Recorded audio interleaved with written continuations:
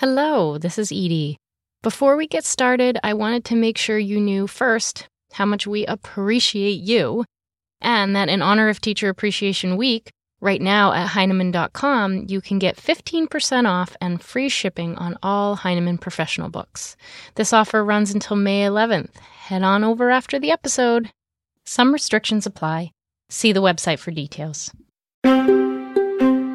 I'm Brett from Heinemann, and we're sharing a special bonus podcast episode with you today.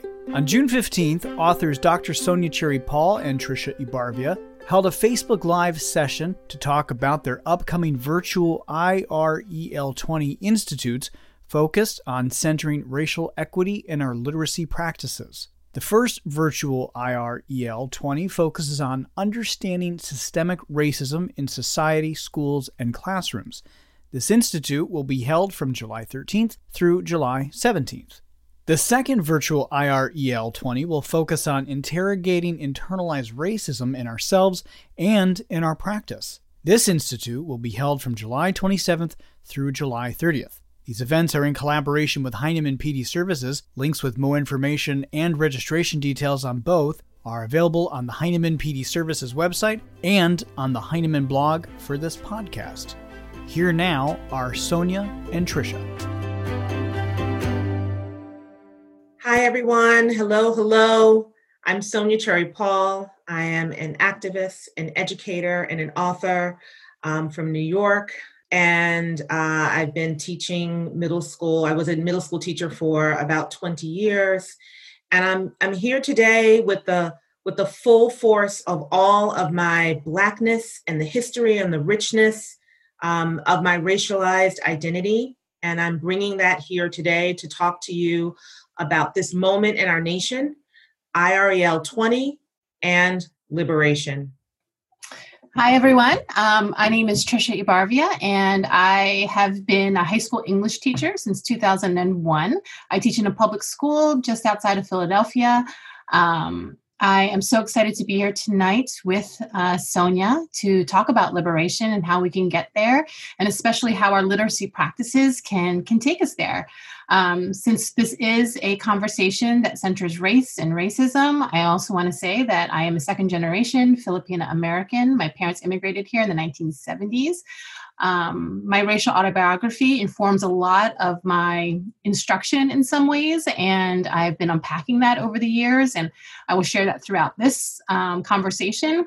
I'm not sure. I don't remember exactly when Sonja and I met. I just feel like we've just known each other forever. And we founded last year together the Institute for Racial Equity in Literacy.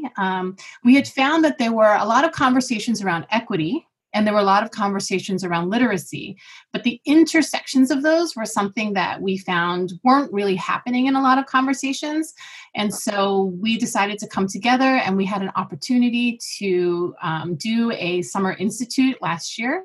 And we are very excited to be able to bring that institute to you this summer, not in person as we had hoped because, of course, of our global pandemic, but at least online. And this webinar, we hope, is a way to kick off that conversation. So whether you are able to sign up for our institute or not, we hope that this conversation over the next few minutes or so is going to provoke some thinking and some conversation within yourself and with your colleagues.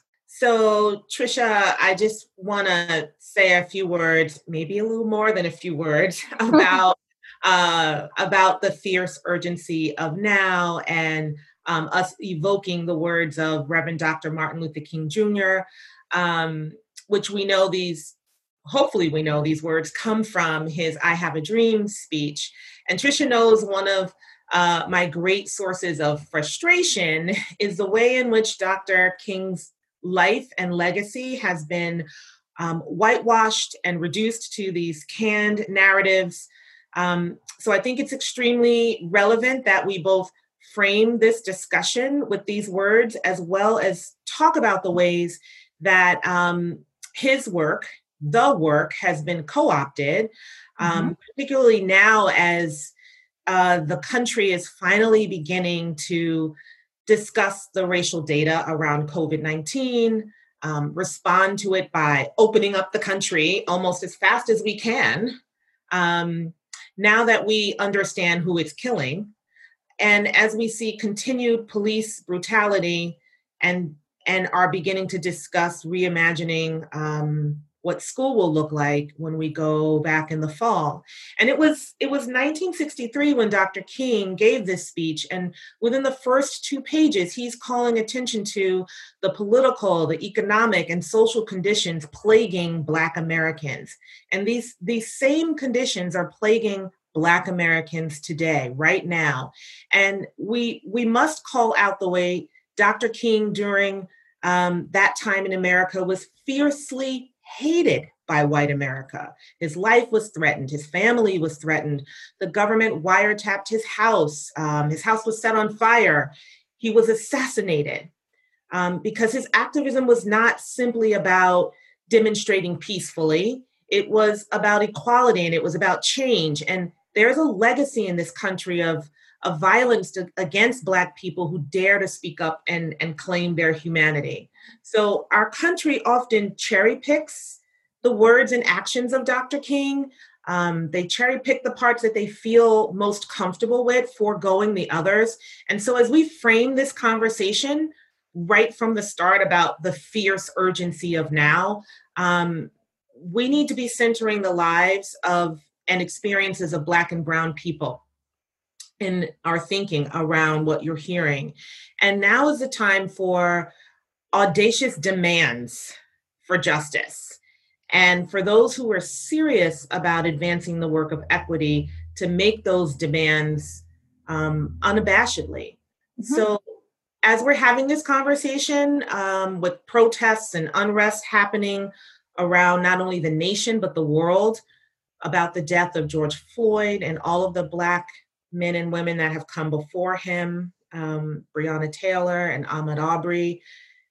Yet another Black man, Rayshard Brooks, was murdered by police in Atlanta, Georgia this weekend. So as we frame this discussion with the fierce urgency of now, refusing to center white comfort and wishes to return to normal, it's important that we think about his other words too in that speech, which are often obscured. And in particular, I'm thinking about, we will not be satisfied until justice rolls down like waters and righteousness like a mighty stream. So Tricia, when you think about what has this moment revealed for you, what's coming to mind for you? Well, I think exactly what you said in many ways. As I've been watching the protests being covered by the media and being covered by social media, including people on, various social media networks, I've seen a lot of the memes, right? Dr. King linking arms, like this is what peaceful demonstration looks like, as a way to criticize the uprisings that are happening right now. And again, it's this, very selective memory that I think white America mostly has around Dr. King and his legacy. And I worry about the ways in which this moment will again be co-opted. When you were speaking, Sonja, I was thinking the word that came to mind was gentrification. Gentrification of civil rights and what civil rights actually means. And what protest actually means, right? And what does that look like? And what does direct action mean? And it is about creating discomfort. That's how you bring people to the table. So this moment is revealing to me a lot of the narrative around this moment, right? Sort of like, how is this being narrated? How is it being covered? What is the media saying versus what are people on the ground saying? Whose voices are being heard, whose voices are being excluded, who are the people in positions of power who are going to make decisions. All of these things come to mind. And then I think too, again, about how this is affecting our kids, because the way that this is going to get narrated for posterity is also the way that our children, your grandchildren, my grandchildren, they're going to learn about this in school. And what will they learn is the question. 50 years from now, what is going to be the legacy of this moment? Is it going to be the way we look at Dr. King today? And I would be disappointed if that's what, our textbooks told us about this moment. Mm-hmm. So I have that urgency right now to think about how can we how can we face this moment honestly? I've used the word and heard the word a lot around my colleagues, this idea of the word reckoning, that there needs to be a reckoning. It's past time that there's a reckoning. And part of a reckoning means really looking in the mirror.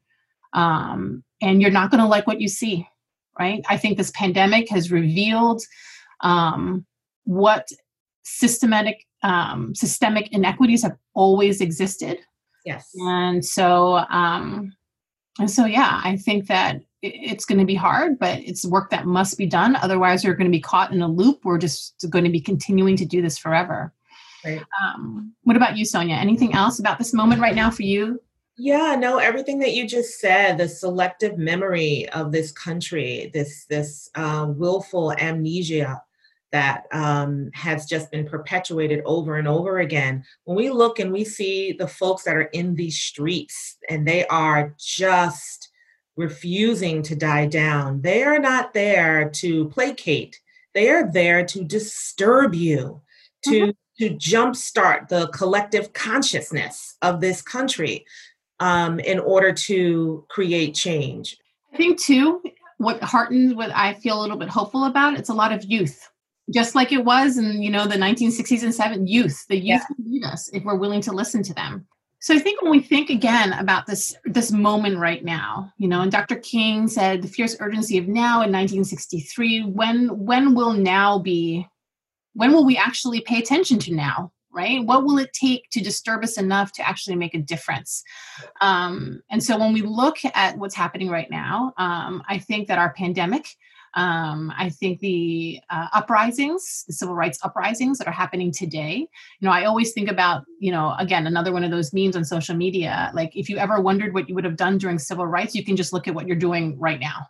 Yes. And you don't need to wonder. You can just ask yourself, well, what am I doing right now? And understanding, of course, we are in a global pandemic and there are, restrictions in place for the collective good, understandably, but there are things that we can do. And one of those is to reckon with our role in how our system has played out, right? Especially our role as educators. Yeah. So, thinking about right now, systems, inequities in our healthcare system. As, Sonja mentioned, who is getting sick, who's considered essential. Yep. And sometimes I can't help but when I hear the word essential, sometimes I hear the word disposable. Yes. The racial health disparities, economic injustices. Right. And of course, schools as a system. I think, these last 3 months teaching through a distance learning model has been very revealing as far as what our kids need and don't need. Right. When we think about what is essential learning, it's interesting how so many state tests, of course, have been canceled. That's interesting, that state tests have been canceled. Suddenly those aren't necessary. Right. It makes me wonder, well, have they ever been? Right. Yeah. So all these things right now are the current pandemic and our crises right now are really revealing. Yes. And I love that you said what's revealing is who is considered disposable. It is a hard word to reckon with, but it is the word. Who is considered disposable. And I feel like what has been revealed in these months is a collision. All of the institutes, healthcare, education, economic, policing, colliding together in ways that are finally visible to some who have willfully or unintentionally not seen what has been happening in this nation. And the consequences of this emerging from the wreckage and flames, time and time again, are Black and brown bodies treated as disposable. And in our schooling too. When I think about the disparities that are going to come out as far as the learning, yes, we need to be ready when we see that, and we shouldn't be surprised by that data either.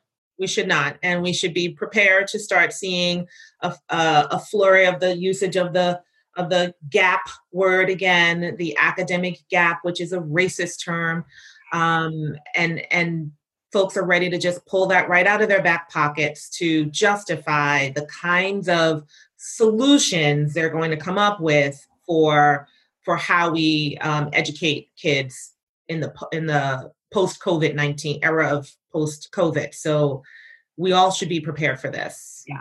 Without recognizing that any quote unquote gap that we're seeing is really by design. Mm-hmm. Right? That there's nothing that is not anything inherently wrong or deficient about children, but everything in our systems. That's right. So again, like crises reveal character. So we have to think about, I think in moments of crises, we tend to fall back to our biases, right? Mm-hmm. That's what research has shown over and over again. And like, it's almost a survival instinct.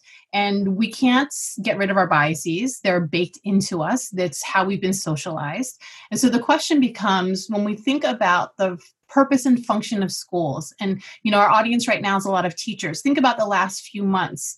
To what extent did you spend time really thinking about the purpose and function of schools and then your role in it, right? And in thinking about the actions, and again, I understand that this is an emergency remote learning situation. This is not, you know, something that any of us signed up for. This is just how things, these are the cards that we were dealt.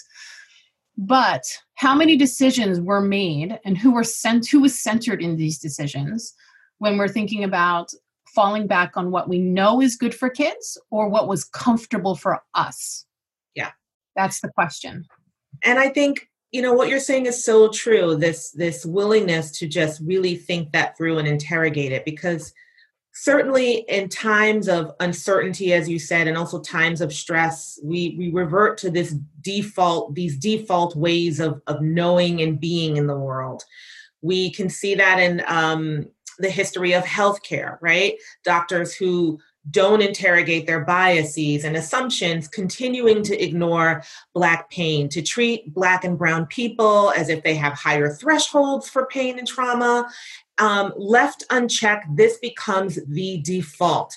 There's a history of medical institutions using African Americans unwillingly for their research that extends beyond Tuskegee, beyond Henrietta Lacks, that absolutely shaped the way that doctors right now are treating Black and Brown people today. And I say all this to say, when we think about schooling, another institution, and folks say they're so anxious to return, what is the normal that they are so anxious to return to? Because that normal is grounded in whiteness and committing educational violence against Black and Brown students. And this has been happening since the beginning, to evoke Dr. Ibram Kendi's words. It's been stamped into schooling from the moment Black and Brown children step foot through the doors. So yeah, where do we go from here? Yeah, it's interesting to think about when people are, you know, I understand it, but that phrase, I just want to get back to normal. I want everything to reopen. I want, you know, like that urge to go back to what was comfortable. Mm-hmm. And I think a lot of people are looking around, myself included, I think ours, you know, included, that I don't want to go back to normal. And I'll be very honest, speaking from my own experience, you know, this is not ideal. This is not an ideal learning environment in my house. And this is not an ideal teaching environment. And I have 3 children, and, you know, I'm not sure how much academic learning that they've done. They've done some. I mean, I'm fortunate that they tend to do school sort of well, you know, according to those measures. But I also know that this time has also been a gift in other ways, right? I think about the ways in which they've been able to bond. I think about the ways in which they have learned other lessons about what it means to be a human being, how they have been not under the grind of competitiveness that they see and feel in schools, going from one class period to the next, to the next, to the next. The flexibility that they've been able to experience right now. So there are lots of things about right now, as terrible as it is in most ways, that I think we can learn from. Also, yeah. So that, like, we don't just go back to the grind that was wearing us all down, and that has been designed to systematically, you know, have a negative impact on Black and Brown children. So thinking about how have our schools been normed? They've been normed in they've been normed according to the people who have had power, which in this country have traditionally been white men, right? Yes. And so we have to think about those, unearth and unpack those values that are really the underpinning of our public school system. I agree with you. I think that unearthing and unpacking of the underpinnings of school is exactly where we must go immediately, because schools are the most critical site for change for me in our institutions, among our institutions, because it's here where kids are indoctrinated in these kind of belief statements that have brought us to where we are right now in this moment. And oftentimes I'll hear from, folks, educators will say about kids, oh, well, they must have learned that at home. And what we need to do is shift the conversation to, they must have learned that at school. They learned it through silences around race and racism and this unyielding devotion to whiteness. From what kids are asked to read to how they are asked to write, they are swimming in whiteness. And for Black and brown kids in particular, they're drowning in it.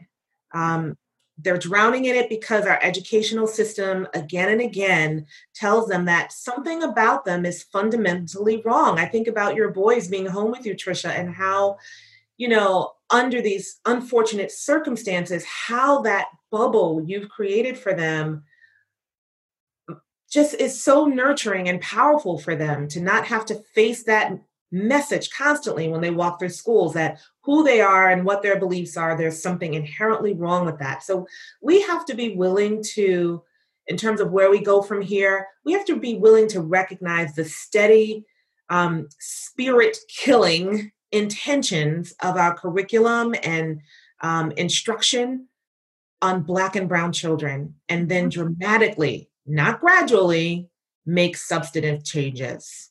Yeah. And I think, again, if schools are a mirror of society, then we can ask yourself, well, what does society look like right now, right? And so when we think about like what's going on right now and what all of our children are seeing in the news, they might see this, right? They might see people who in April were out protesting. And these protests were, of course, all about individual freedom, right? Freedom to open up businesses. And I do want to say, like, I'm very empathetic towards people who want businesses to open because their livelihoods depend on it, right? Sure. That is a real issue, right? I get that. At the same time, I can't help but wonder, what if our society was one that there was a safety net for crises like a global pandemic, so that people wouldn't have to choose between, putting food on the table and like their health and the collective health of people in their community. Like maybe we need to imagine a little bit beyond that. And so Dr. Kendi here, he wrote this essay for The Atlantic. And I just love the way that he frames this, that some Americans are right now want to live in a society that frees them as individuals by subjugating the community. That was the psyche of the slaveholder who believed he was free only if the community was enslaved. Yes. Right? And I think about that idea of individualism and how much individualism is so baked into our school systems. Yep. Kids are measured. Their success, quote unquote, success is quantified. They are ranked. They are tested. They are, think about the level of competition, right? I remember when this pandemic began, there were discussions among many teachers in my school and other schools and other teachers I've talked to. Teachers were like, well, how are we going to grade? We can't really, how do we do these? And these are good conversations. And, some people expressed this nervousness that kids weren't going to do the work that we assigned or provided if they weren't getting grades for it. That tells you a lot. Yes. If kids are only doing things because there's a number attached to it, then that's feedback for us. They don't see that there's something there, right? Yeah. So I think about the way that individualism is really is part of that grind that I was talking about. Yeah. I think you're so right, Tricia. America loves to tout its individual freedoms and to take great pride in them. And lest I be accused of being unpatriotic, I'm not, but I also need to point to this ideology because it has absolutely everything to do, in terms of leading us to where we are, to this moment right now. This idea that we don't need to care about anyone but ourselves, and we can stand at the sidelines and watch the terror inflicted on communities as a result of that stance. This rush to open the country is absolutely a form of racial terror. It's the nation, again, saying loudly and proudly exactly who is, I'm going to come back to that word that you used, disposable. And folks, expressing gratitude for being able to get a haircut and dine in restaurants. And we've got armed men storming the state capitol, white men, I should say, storming the state capitol. The story we know would absolutely be differently if these were hundreds of Black men storming a state capitol armed to demand their freedoms in response to these stay-at-home orders. So we're going to have to get to the point where we talk about morals and our core values, and we have to name this, and we have to face it in order for things to truly change. We have to recognize that these citizens are the students in the seats of our classrooms, have been shaped and encouraged to think this way throughout our educational practices, as a result of our educational practices. Yeah. I think about, it's not on the slide here, but I go back to Charlottesville. Yes. And I go back to Charlottesville in 2017, and I think about those young men with their torches, yes, and polos and khaki pants. Yep. And I could not help but think to myself that these are kids in our classrooms. Yes. And it horrified me. Yes. I remember that moment thinking I understand I hear what people are thinking right now. Well, it comes from their parents, we can't, all those things. Yes, you're right. Parents are, and community members and family, they are a powerful socializing force on our young children, as they should be. Mm-hmm. Schools also play a role. Yeah. And to be very honest, schools for some kids are a place where they can be exposed to ideas that are also outside of their family, so that they can test and tease. This is not about indoctrination. It is about getting the full sense of what I think a collective society could be and could look like. I just can't help but think about the role that teachers and schools play here. And I'm glad you brought up Charlottesville, because I remember that August, Tricia, and I remember walking back into school, and, it was, superintendent's conference day, and all the faculty have come together for the first time since we're getting ready to launch the school year. And I remember not one person talking about it. Mm-hmm. It was the same year as what was the ice bucket challenge? Do you remember that? Yep. I can't remember what it was, but it was the ice bucket challenge, and everyone was posting their ice bucket, pourings on each other and having fun. And it was coming up on the slides in the auditorium of my school as it was being shown to all of us to sort of welcome us back in. At no point did Charlottesville come up. So we can continue to talk about kids learning stuff at home. But as I said, we have to talk about, no, they are absolutely learning this in school. They're learning this in school. And when we think about our collective freedoms, we can be thinking about, how do we move toward a focus on community and the collective? How can we understand that such a focus does not take away from the individual? And I think as an African-American woman, what has been a core value in my upbringing is to think about the collective. I was taught that, my actions mattered not simply, on my own, but as a part of the whole, and to have a sense of humility, right? Too often, this is not what we see valued in schools. As you said, you're taught to compete against your peer. Your focus is on yourself and not on others. We have to acknowledge that has been what's driven schooling, this idea of who is the best, and determining that by quantitative data. Yeah, I think about the ways in which we look at test scores and we think about like, what does high performing mean, and high achieving and rankings and ratings and all these things. And I think if we have to ask ourselves, what is the metric? And I think if we change the metric for what is a good person, what is a responsible citizen? Like, I think if we had a report card on those kinds of things, if we had, let's say, for example, the teaching tolerance social justice standards, if those were our standards, I think a lot of places that are considered high performing would not be so high performing, maybe even failing according to those different metrics. And so I want us to think about this, again, this idea of collective freedom. And Dr. Kendi here, I want to live in a society that frees me as an individual by freeing my community. That was the psyche of the enslaved, who knew she was enslaved only because her community was enslaved. This idea that, what is freedom? Right? Freedom is one of those words that's tossed around. And we can't really talk about freedom if we don't talk about individual versus collective, or really not just individual versus collective, but individual and collective, individual and community. I think right now, and when you look at these pictures here, you can see there is a moment of a kind of reckoning, or a kind of moment of truth here. What is going to be more important?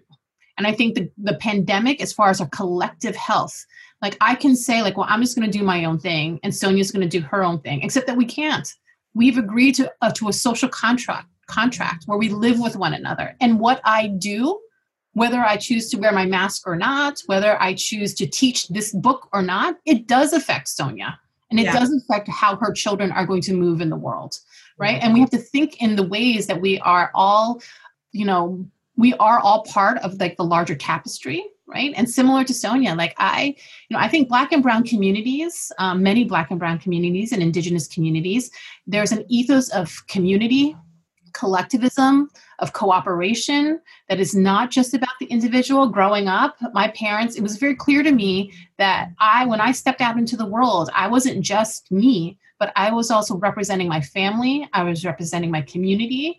That not so much that I was a spokesperson, but that not that I spoke for, but that I was a reflection of, right? And so that I moved in the world thinking about that, and then thinking about how then I could always be in community with other people, right? That was constantly the way that I was thinking about things.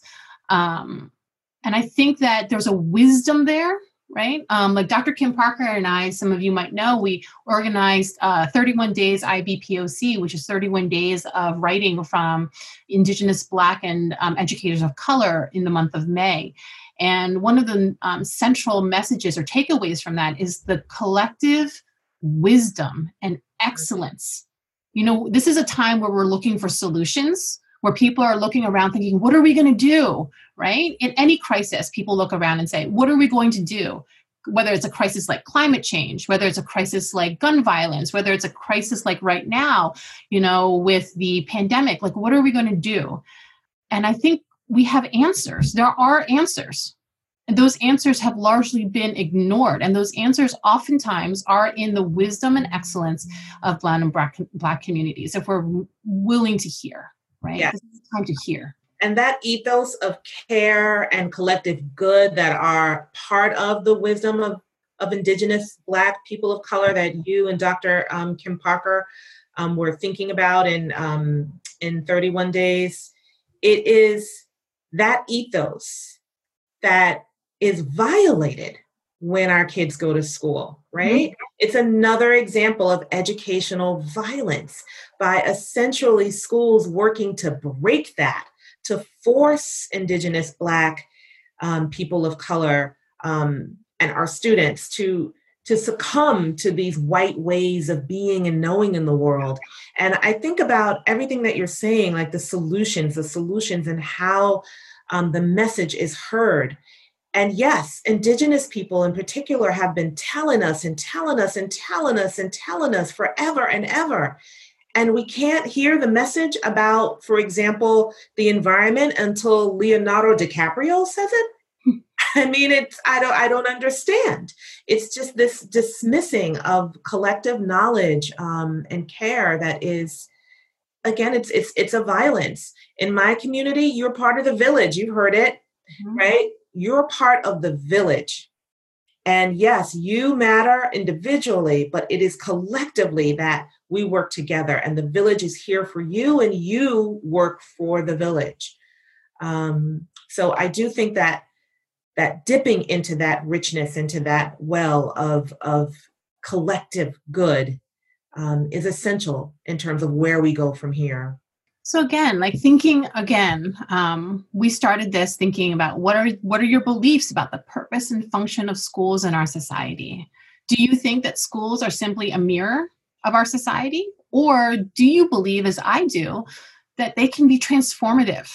That schools don't have to be a place where kids are inflicted with a kind of social, emotional, intellectual violence, right? That schools can be a place for liberation, that we can actually be free. I think about the ways in which, growing up, and I did go to predominantly white schools, I think about the ways in which parts of my own identity were, I knew I had to cut them off when I walked through the school door. Mm-hmm. I mean, to some extent, that is true for every child, right? Because like you show one part of you in one context and another. So I don't want to like all students this, but I will say that there is a specific kind of contortion that brown and Black children have to learn when they go to school, because they learn very quickly that there are parts that nurtured them and held them tight and like really developed that core sense of who they were at home, that those things have to be like tucked away in a box the minute they go into school. And that message is received over and over again by not just the ways of being that they have to be in school, but also like when we think about how they are represented in curriculum or really not represented in curriculum. So again, like if you're a teacher who's thinking like, recently there's been a lot of teachers who are like, they've acknowledged that racism has existed, but I think recent events have really clarified for them. I think the extent to which it continues to damage kids, especially with the pandemic, I think also has really shown a light on these inequities.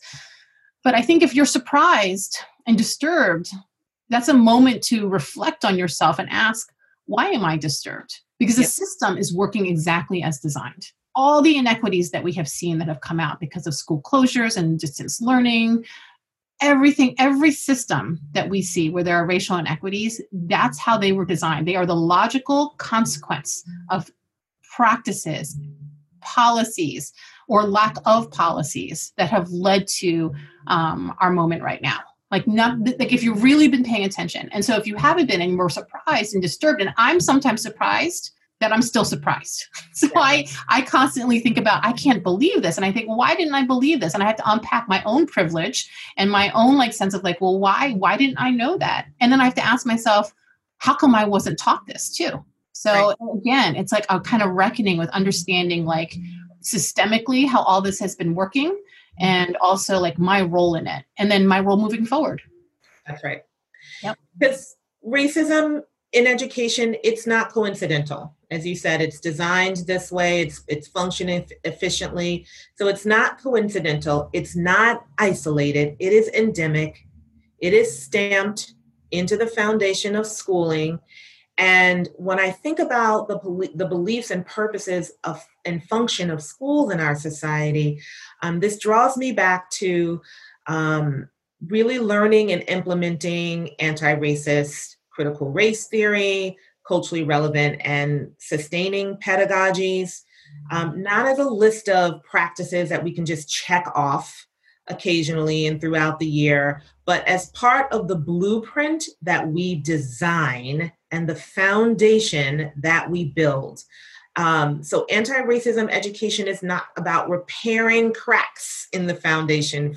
It's about our realization, reckoning, if we will, evoke that word again, that we need to tear down the foundation and rebuild it in ways that does not silence everything that we've been talking about. And to see this work as not exclusive from the curriculum, it is the curriculum. It's the bedrock upon which we build so that students understand the largest social and historical context of racism. If we are to really have this transformative approach to education that we're looking for. And again, like I think as we're looking for how are we going to get back to normal? And, this is a piece by Kelly Wickham-Hurst that, Sonja and I both love so much that she posted when school closures started. And this idea that, what if quarantine homeschooling is better for Black children, right? What if, like when I shared with you, I kind of knew, and maybe this is what you accept as a person of color when you walk into schools, that there are parts of that you just have to like cut off when you go into the door. You just have to cross those parts of your identity off. Imagine the excellence that we could all achieve and benefit from if kids could come to school whole. Yes. And I think about, there was a line in this piece where she wrote,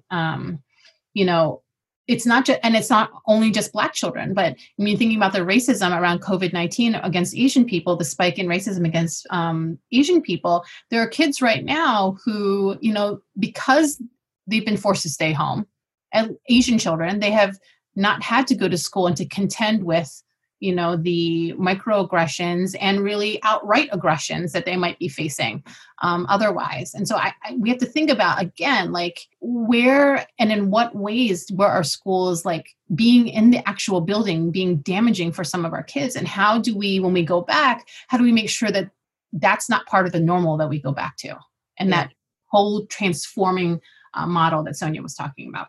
Sonja, did you want to talk? You had such a great piece here. I just wanted to give you a chance to talk a little bit about this. Yeah.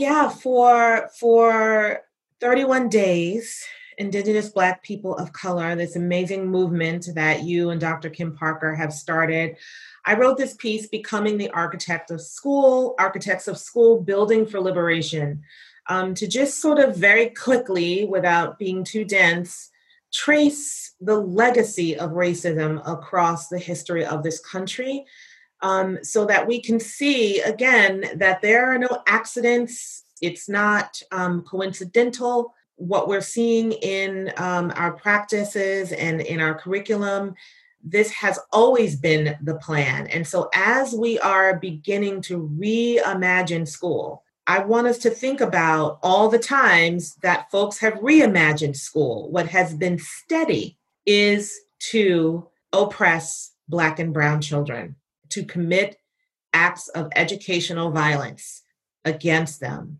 And so as we move into this moment of reimagining school in the wake of COVID-19, it's going to take the collective of us who are anti-racist educators coming together and demanding change and creating a new blueprint so that we can achieve liberation. And as you were speaking, Sonja, I was just thinking about people who might be sitting here thinking, or maybe not people sitting here tuning into this, but maybe your colleagues who aren't here, who may be thinking like, why can't we just go back to normal? I don't understand why do we have to change everything? Why throw the baby out with the bathwater kind of thing? Like things were working.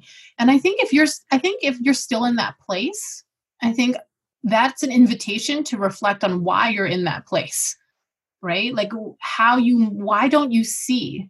Like, what are you not seeing? Because Black and brown people have been saying this forever, right? And I think that we know the system hasn't been working, right? We know that we have data to prove it.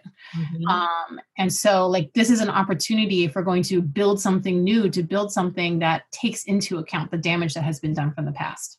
Mm-hmm. So one thing that has been encouraging has been, Dr. Kendi actually posted on social media about how never in his lifetime has he ever seen so many books about anti-racism or racism in general on the New York Times bestseller lists. I believe White Fragility is sold out. His book, How to Be an Anti-Racist, is sold out. And I think and I have to say, like, I am heartened by that. And I have to say that education, and it's what I have done myself, right? I have had to unlearn and relearn our own history, our real history. I have had to do a lot of self-work as far as, critical race theory and so on and so forth. And that all has a place. Yeah. All of that is good, right? I have been in book clubs where we just like look and study, and all of that is important. But I think one of the things that, these two articles just recently brought attention to is this idea that what's going to happen after the book club? Yes. Tricia, when Trey Johnson wrote When Black People Are in Pain, White People Just Join Book Clubs, I was sitting in my backyard, minding my own Black business. And this came up and I started reading, and my closest friends know that I'm a humming woman, and I just leapt up out of my seat and just started to hum. Because listen, years ago, I was part of a book club meeting with mostly white educators to discuss one of the most popular books out there that white people in particular have flocked to, that you mentioned before, in order to understand and search for answers, or I don't know, about racism. And I may or may not have had a cocktail or two at the cocktail hour before entering into this book club. Just wanted to put that out there. But one of the things that I was really asserting for during that gathering, don't know how eloquent it was. One of the things I was really asserting was that this gathering seems to be a demonstration of performative allyship, which is when the book itself becomes the performance.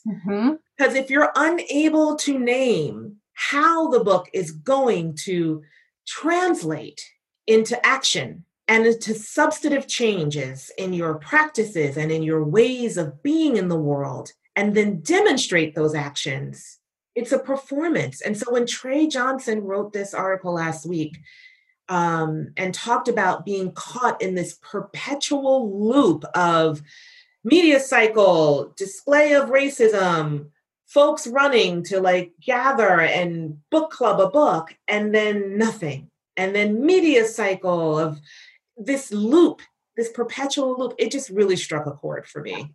And I think related to that is also a lot of the equity PD from people who have never been interested in equity before. Yeah. So, I think we're also seeing some of that. And again, I think, the book can't be the means and ends. It can't, because then that's like what you said, then it becomes a performance. Yes. It's what you do afterwards, right?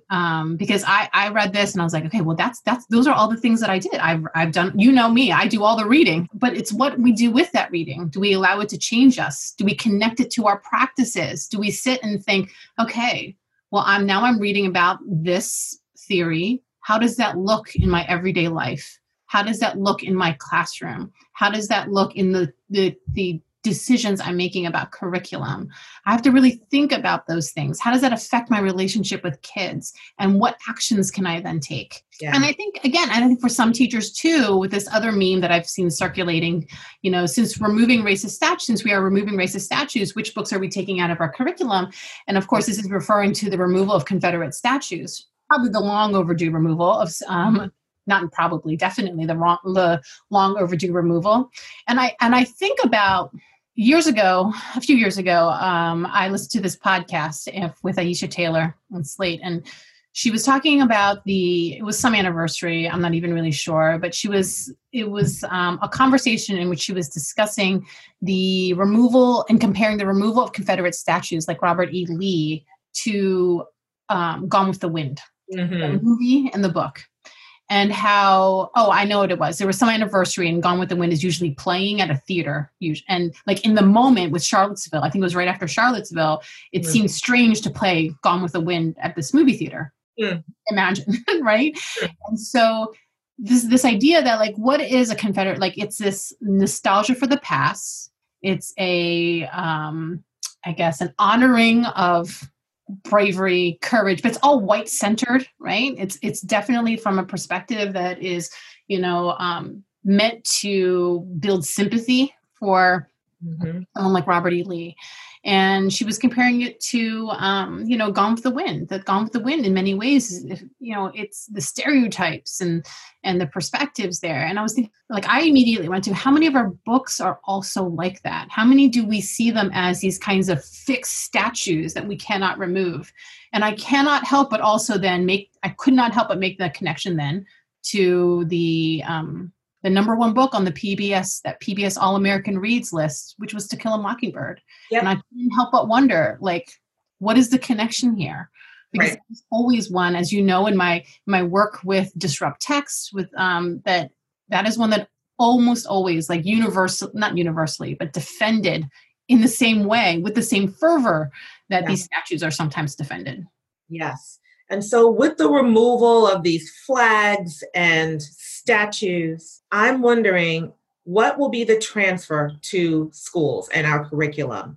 Will we start to remove these relics of the curriculum that are doing exactly what you're saying? They're steeped in whiteness, they're glorifying whiteness, and are another form of educational violence against Black and Brown students. Not only that, but we need to be changing the names of schools who are named after folks who committed, terror against Black and Brown people, and now kids are being forced to go to a school every day named after this person. Again, educational violence. I'm going to keep using that phrase because when we say violence, people again want to think about physical harm and isolated acts, and these are continuous acts of terror that are committed against Black and Brown children. So yes, we will see if these relics of the curriculum are removed. Yeah. A couple things here.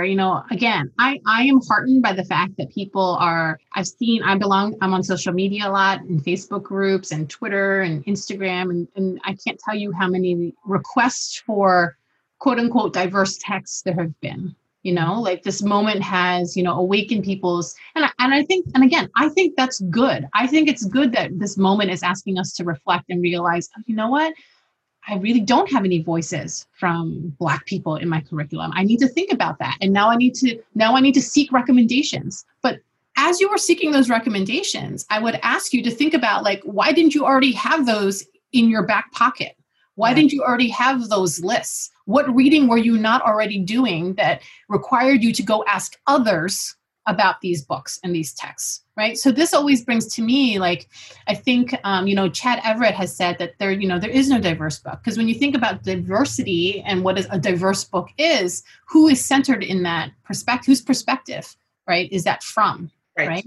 It's a white-centered perspective, yes. Right? That white is normal and everything that is not white is diverse. That's right. If I were to look at it from the perspective of, like, Black and Brown people, like, diversity is different. Right. And so thinking about that, and then thinking again about adding a book by a person of color it does not constitute an anti-racist curriculum, and definitely not anti-racist instruction. You can teach a book like The Hate U Give in a way that is damaging if you do not also understand the historical underpinnings, the context of that text, all the nuance that Angie Thomas is doing in that book around code switching. If you don't have that kind of facility of knowledge and nuance, then you will potentially do damage to kids, not just the kids of color in the room, but also white children who are in the room, who are looking to you as the person to lead them through these conversations.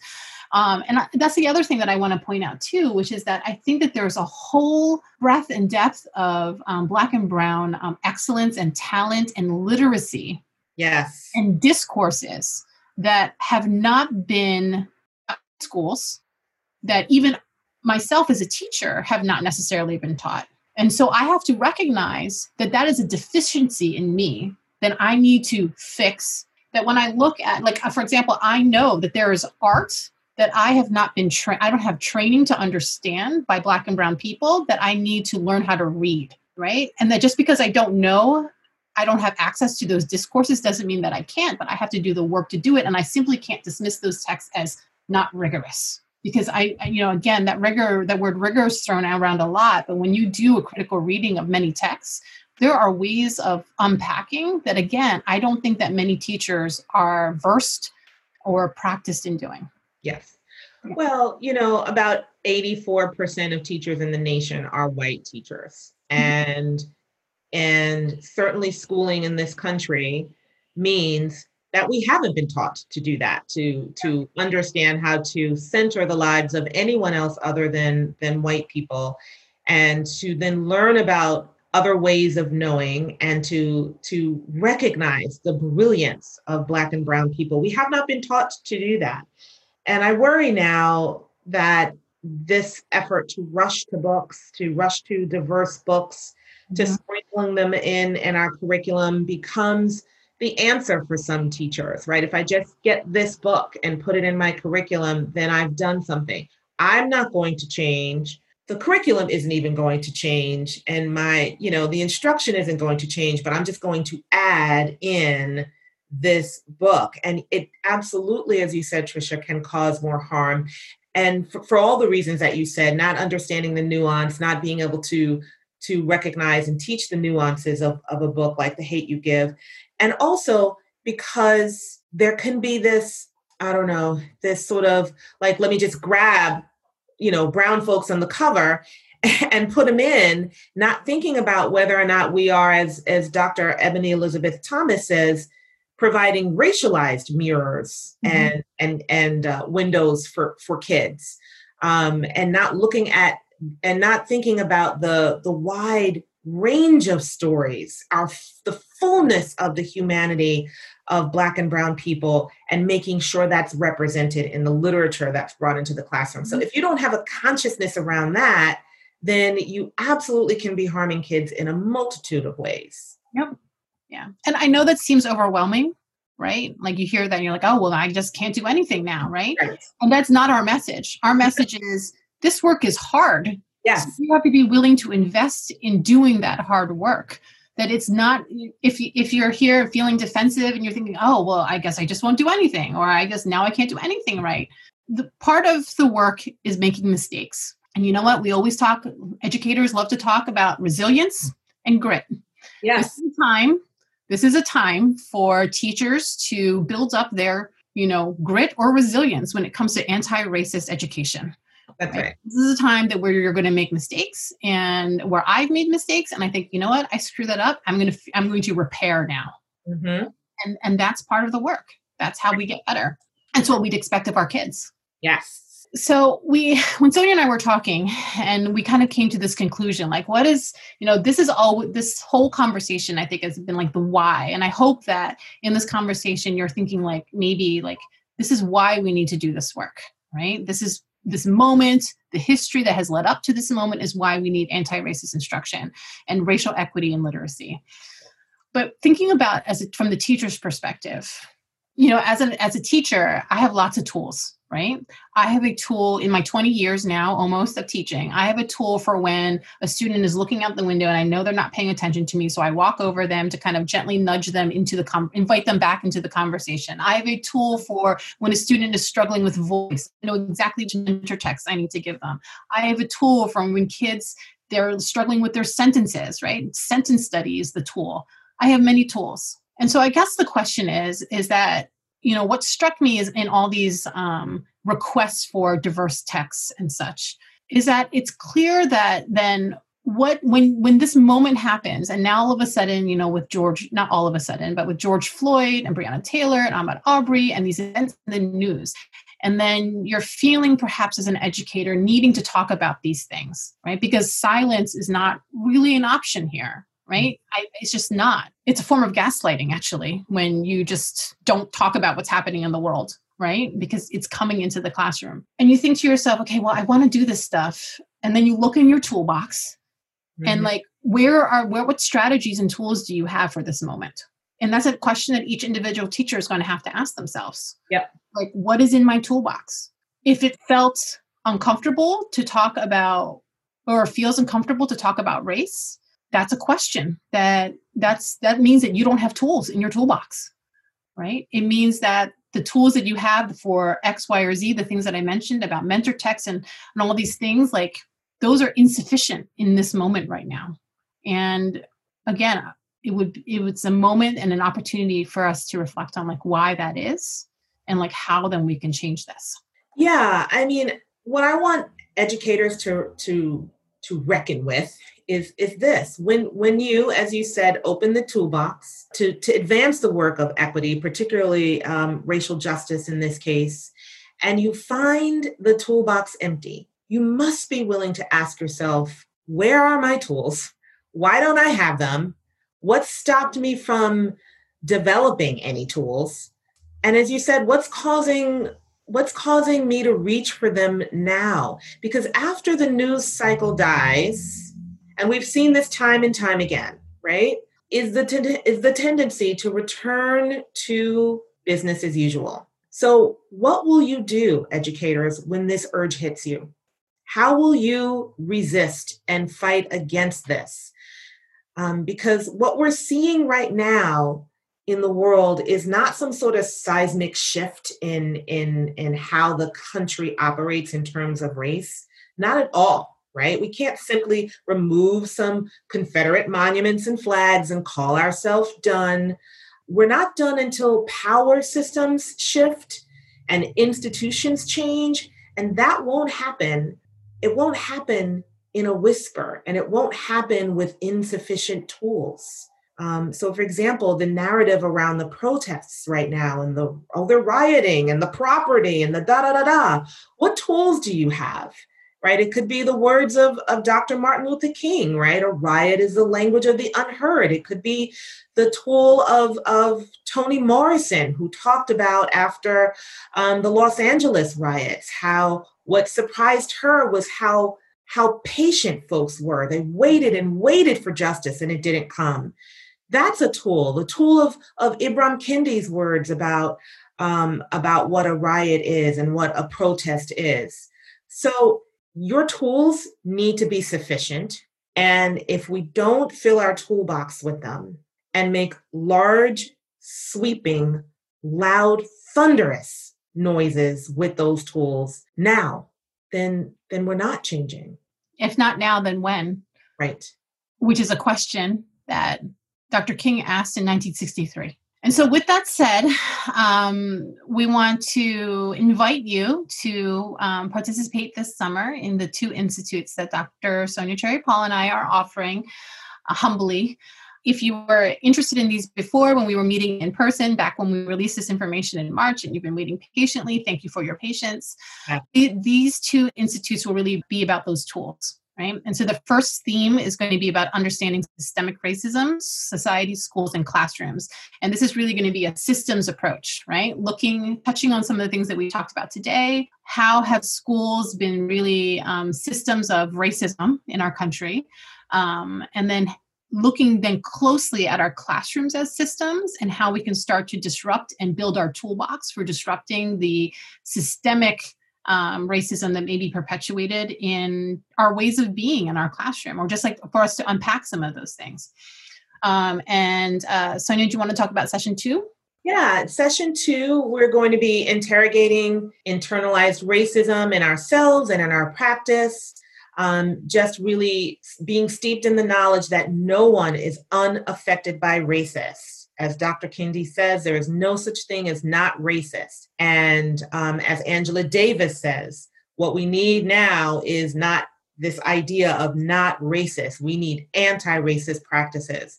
So by identifying our own personal relationship with race and racism, we are then better able to disrupt and dismantle the ways that our literacy practices may harm students and work towards this liberatory stance. And I think, Tricia and I strongly believe that literacy instruction is a powerful tool for change, for racial justice. Just imagine how Indigenous, Black, and Brown children and white children would show up right now in their lives and in their futures, having access to these tools that we hope to build with you at IREL 20, so that we can fill our toolboxes and get to work. Yeah, so we invite you to come if you can, if you are able. These 2 sessions are complementary in the sense that they complement one another. So one is not required before you take the other. So you can just do one, you can just do the other, you can do both. But we invite you and hope that this conversation was a start. Even if you aren't able to come, we will be putting out things on Twitter and things like that. But registration, if it's not already open, it will be open. I believe it's open today. So you will be able to go to the Heinemann website to register for that. You will also see that we have several wonderful facilitator presenters who are going to be with us during that week, because this is a partnership between Sonja and I, but honestly, we could not do this again, community and collaboration. Collective. That's right. Right. So we have facilitators. We also have some guest speakers. We will have people from BARWE, which is the Building Anti-Racist White Educator Group. We have Randy Rebai, who is going to speak also at one of the institutes. So we have these things lined up, and we hope that you'll be able to join us in these conversations.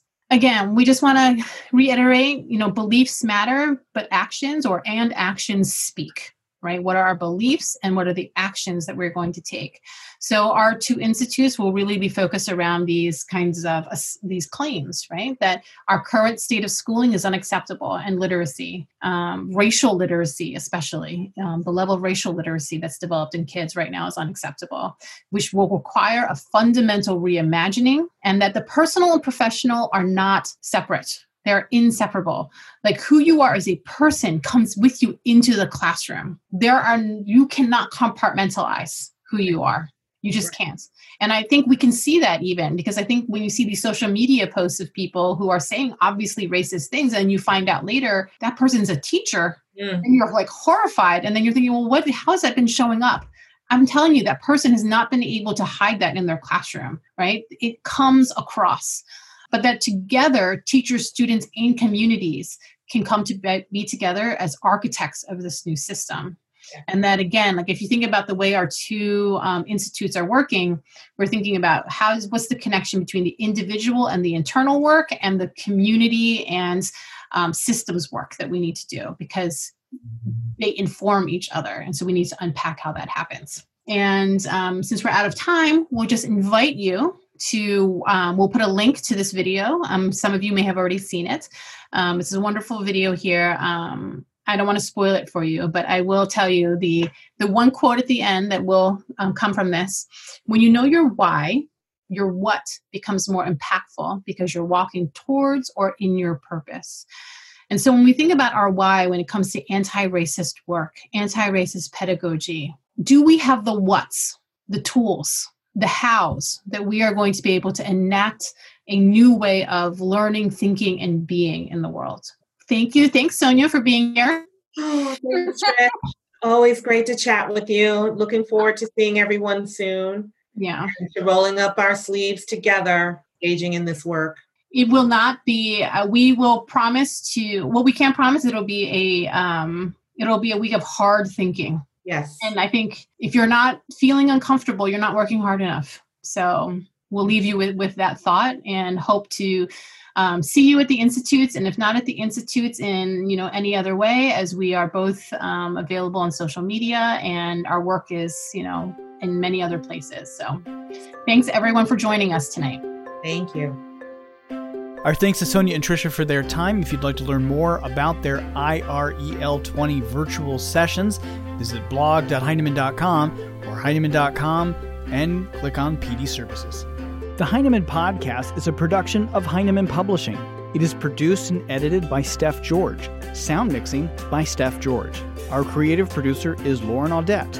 And our executive producer is me, Brett Whitmarsh. To learn more about the Heinemann Podcast, visit blog.heinemann.com. Thanks for listening.